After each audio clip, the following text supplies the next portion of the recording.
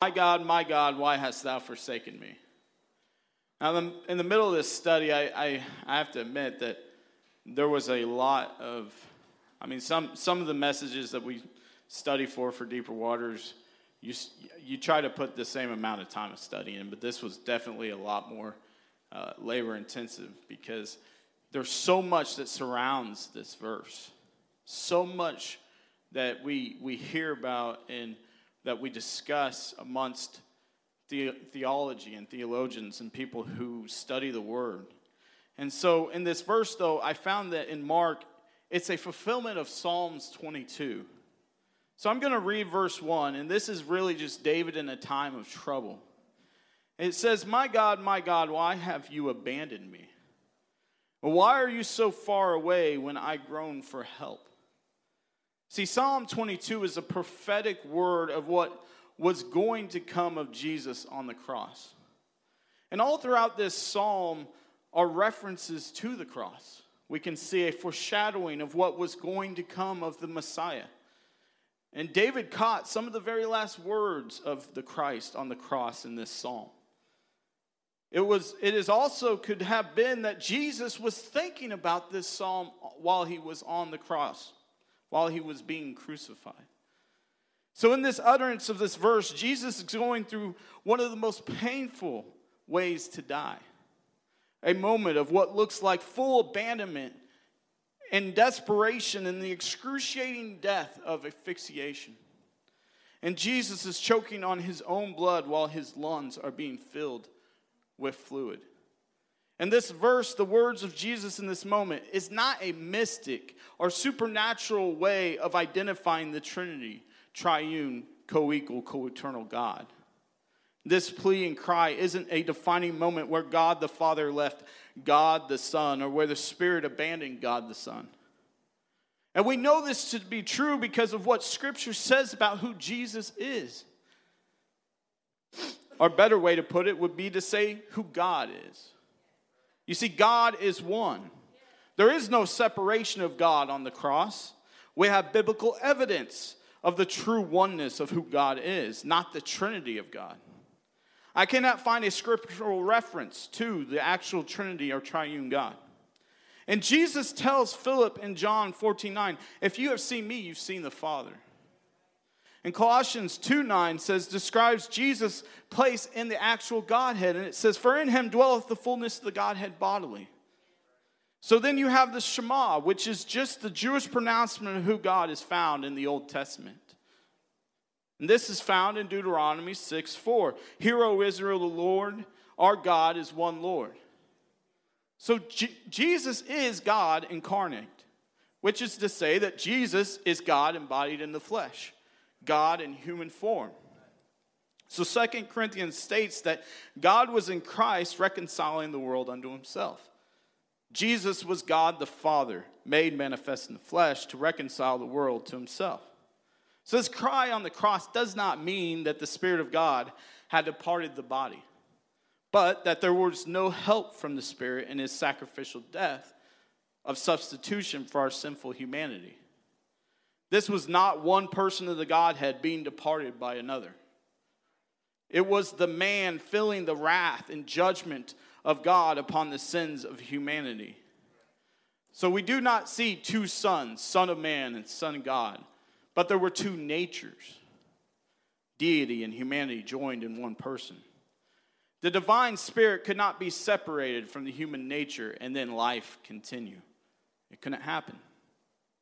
So in The Way, the Truth, and the Life, which is a Bible study by Gary R. Dornbach, who is our pastor's late father, he included a vivid description from a medical physician's point of view of the death on the cross and what someone would have had to endure on this cross. You see, the cross is placed on the ground, and the exhausted man is quickly thrown backwards with his shoulders against the wood. The legionary feels for the depression at the front of the wrist. He drives a heavy, square, wrought iron nail through the wrist and deep into the wood. Quickly, he moves to the other side and repeats the action, being careful not to pull the arms too tightly. Allowing some flex and movement, the cross is then lifted into place. The foot is pressed backward against the right foot, and with both feet extended, toes down, a nail is driven through the arch of each, leaving the knees flexed once more. The victim has now been crucified. As he slowly sags down with more weight on the nails and the wrist, excruciating fiery pain shoots along the fingers and up the arms. To explode into the brain, the nails and the wrist are putting pressure on the median nerves as he pushed himself upward to avoid this stretching torment. He places the full weight on the nail through his feet. Again, he feels the searing agony of the nail tearing through his nerves between the bones of his feet. And as the arms fatigue, cramps sweep through the muscles, knotting them in deep, relentless, throbbing pain.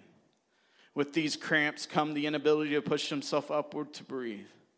Air can be drawn into the lungs but not exhaled. He fights to raise himself in order to get even a small breath. And finally, carbon dioxide builds in the lungs and in the bloodstream. The cramps partially subside, but spasmodically he is able to push himself upward to exhale and bring in life-giving oxygen. Hours of limitless pain, cycles of twisting of joint-rendering cramps, intermittent partial asphyxiation, searing pain as tissue is torn from his lacerated back. As he moves up and down against that rough timber, then another agony begins in a deep crushing pain, deep in the chest, as the pericardium, I can't say that word, apologize, slowly fills with serum. And he begins to compress the heart, and it is now almost over. The loss of tissue fluids has reached a critical level. The compressed heart is struggling to pump heavy, thick, sluggish blood into the tissues. The tortured lungs are making a frantic effort to gasp in small gulps of air. He can feel the chill of death creeping through his tissues, and finally, he can allow his body to die. This is a vivid account of someone dying to the cross, and it sheds light on the enduring pain of our Savior until the bitter end of his life. But what was happening in this moment is that Jesus became death when he yielded his spirit. So in other words, what Jesus meant when he cried, my God, why hast thou forsaken me?" was that he had taken the place of sinful humans on the cross and was suffering the full punishment for that sin. He was feeling the fullness of the weight of everything that you and I have ever done or will ever do. He was paying the price in that moment, all at once. There was no release of the pain that he was feeling. You know, it amazes me that our God, who could have just in an instant snapped his fingers and been off that cross, he could have just made the choice to walk away. He said, you know what, that's enough pain. I'm just gonna stop. He could have done that. He was God. But he never chose to cheat. He never chose to use the power he contained within him. And he bared the pain and suffering of that Christ, of the cross. So I ask you, why does this matter? What significance does this have in our lives this morning? It is because we have all fallen short of the glory of God. Romans 3:23 tells us, for all have sinned and come short of the glory of God. And the wages of that sin in our lives is death. Romans 6:23 tells us that for the wages of sin is death, but the gift of God is eternal life through Jesus Christ our Lord. So every single person under the sound of my voice deserved to die and to pay that price. The only person who did not deserve to pay that price was on the cross that day. It was Jesus who took our place on the cross and suffered that death. Romans 5 verse 6 through 9 says, when we were utterly helpless, Christ came at just the right time and died for us sinners. Now, most people would not be willing to die for an upright person, though someone might be willing to die for a person who is especially good. But God showed his great love for us by sending Christ to die while we were yet sinners. And since we have been made right in God's sight by the blood of Jesus, he will certainly save us from God's condemnation. This Jesus was more than just a courageous martyr, though, like Stephen. And he was even more than an Old Testament type of sacrifice, because he died in our place and experienced for a time the death that we all deserve. And Scripture says that on the cross, he tasted death for every single person. Hebrews 2:9 says, but we see Jesus, who was made a little lower than the angels for the suffering of death, crowned with glory and honor, that he, by the grace of God, should taste death for every man.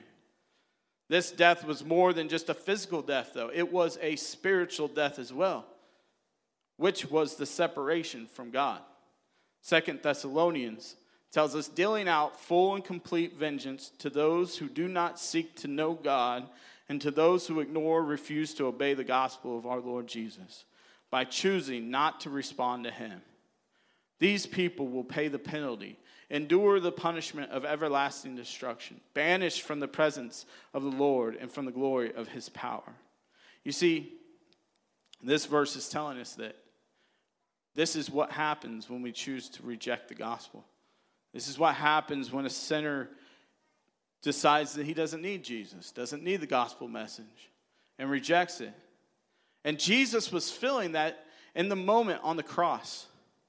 So imagine, if you will, for a moment, the fact that everybody who's ever rejected Jesus in that very instant on the cross, he was feeling this, and that's why he cried out these words. You see, Jesus was suffering the sinner's death. He was being separated from God.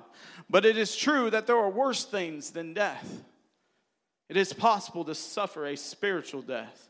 Revelations 20, verse 14 tells us, and death and hell were cast into the lake of fire, and this is the second death. This is what awaits those who reject the sacrifice of Jesus Christ, that made for you and me. There is no one on this earth who has ever felt, though, that spiritual death to the fullest degree. And this is because all of us live, we move, and we exist in Jesus and in the presence of God. And Acts 17:28 tells us this. It says, for in him we live and move and exist. As some of your own poets have said, we are his offspring. This is why even atheists enjoy many good things in this life. Things like joy, love, and even life itself. And that is because every good thing comes from God. James 1:17 tells us, whatever is good and perfect is a gift coming down to us from God our Father, who created all the lights in the heavens. He never changes or casts a shifting shadow. So everything that has ever been created by our God is sustained by him. You see, you breathe his air. You eat his food. You enjoy his sunlight, and your decision to either love him or reject him is a gift of free will given to you by him. So everything that is good comes from him. But Jesus went to a cross, and he tasted of that ultimate death in that moment on that cross. The feeling of being truly separated from God that every rejecter and sinner will feel in that lake of fire. You see, Jesus felt the anguish, the hopelessness, and despair, as though he was a person who was eternally forsaken by God. So the man Jesus cried out on the cross as Jesus took the sin of the whole world, feeling the eternal punishment and separation for that sin. 1 Peter 2:24 tells us, who his own self bare our sins in his own body on the tree, that we, being dead to sin, should live unto righteousness, by whose stripes ye were healed. We must not make the assumption that the Spirit of God departed from the body of Jesus, though, in that moment when he uttered these words, my God, why hast thou forsaken me? You see, the divine spirit left the human body only at death. Hebrews 9:14 says, how much more shall the blood of Christ, who through the eternal Spirit offered himself without spot to God, purge your conscience from dead works to serve the living God? What this verse is saying is that Christ offered himself to God through the eternal Spirit. And we should remember that Jesus had told his disciples in a respect to his own death. He told them in John 16, verse 32, he says, behold, the hour cometh, yea, is now come, that ye shall be scattered, every man to his own, and shall leave me alone. And yet I am not alone, because the Father is with me. This shows that the eternal Spirit of God, the Father, did not leave the human body of Christ until Christ's own death. Philippians 2, verse 6 through 8 says, who being in the form of God, thought it not robbery to be equal with God, but made himself of no reputation, and took upon him the form of a servant, and was made in the likeness of men, and being in the fashion as a man, he humbled himself and became obedient unto death, even the death of the cross. So Jesus chose never to cheat. He didn't take the advantage that he could have took in the power of his true identity. I mean, Jesus could have at any moment just chosen to say, I was done. I'm going to crawl off this cross and I'm going to have an empire. I'm going to have a kingdom here on this earth. He could have done that. And it's amazing that he said, no, because I love you. No, because the sacrifice is worth it. He had the bigger picture in mind. I'm closing. The praise team can come. In Psalms 22, it is as though Jesus had the complete psalm in mind from the viewpoint of the cross. In the beginning of the psalm, it is speaking about the hardships that he was going to endure. It says the garments that would be taken, the public humiliation, even the piercing of the hands and the feet. And this prayer for help ends in verse 21 when he says, snatch me from the lion's jaws and from the horns of these wild oxen. But in verse 22, something shifts. We begin to see that there is a celebration on the other side of the cross. Because Psalms 22, verse 22 says, I will proclaim your name to my brothers and sisters. I will praise you among your assembled people. Praise the Lord, all you who fear him. Honor him, all you descendants of Jacob. Show him reverence, all you descendants of Israel. I will praise you in the great assembly. I will fulfill my vows in the presence of those who worship you. The poor will eat and be satisfied, and all who seek the Lord will praise him. Their hearts will rejoice with everlasting joy, and the whole earth will acknowledge the Lord and return to him. And all the families of the nations will bow down before him. For royal power belongs to the Lord. He rules all the nations. And let the rich of the earth feast and worship, bow before him, all who are mortal, all whose lives will end as dust. Our children will also serve him. Future generations will hear about the wonders of the Lord. His righteous acts will be told to those not yet born, and they will hear about everything he has done. I have to say, this is why we are so excited when the music comes on and when the praise and worship service begins, because Jesus died on that cross. He died so that I might be free, so that my stripes might be healed, my burdens might be lifted. He is the great everlasting God. He did more in that moment than anybody could ever do for us. He is worthy of all our praise. So I say, when worship music comes on, think about the cross. Think about the sacrifice. Lift your hands and just worship him and give him honor and glory.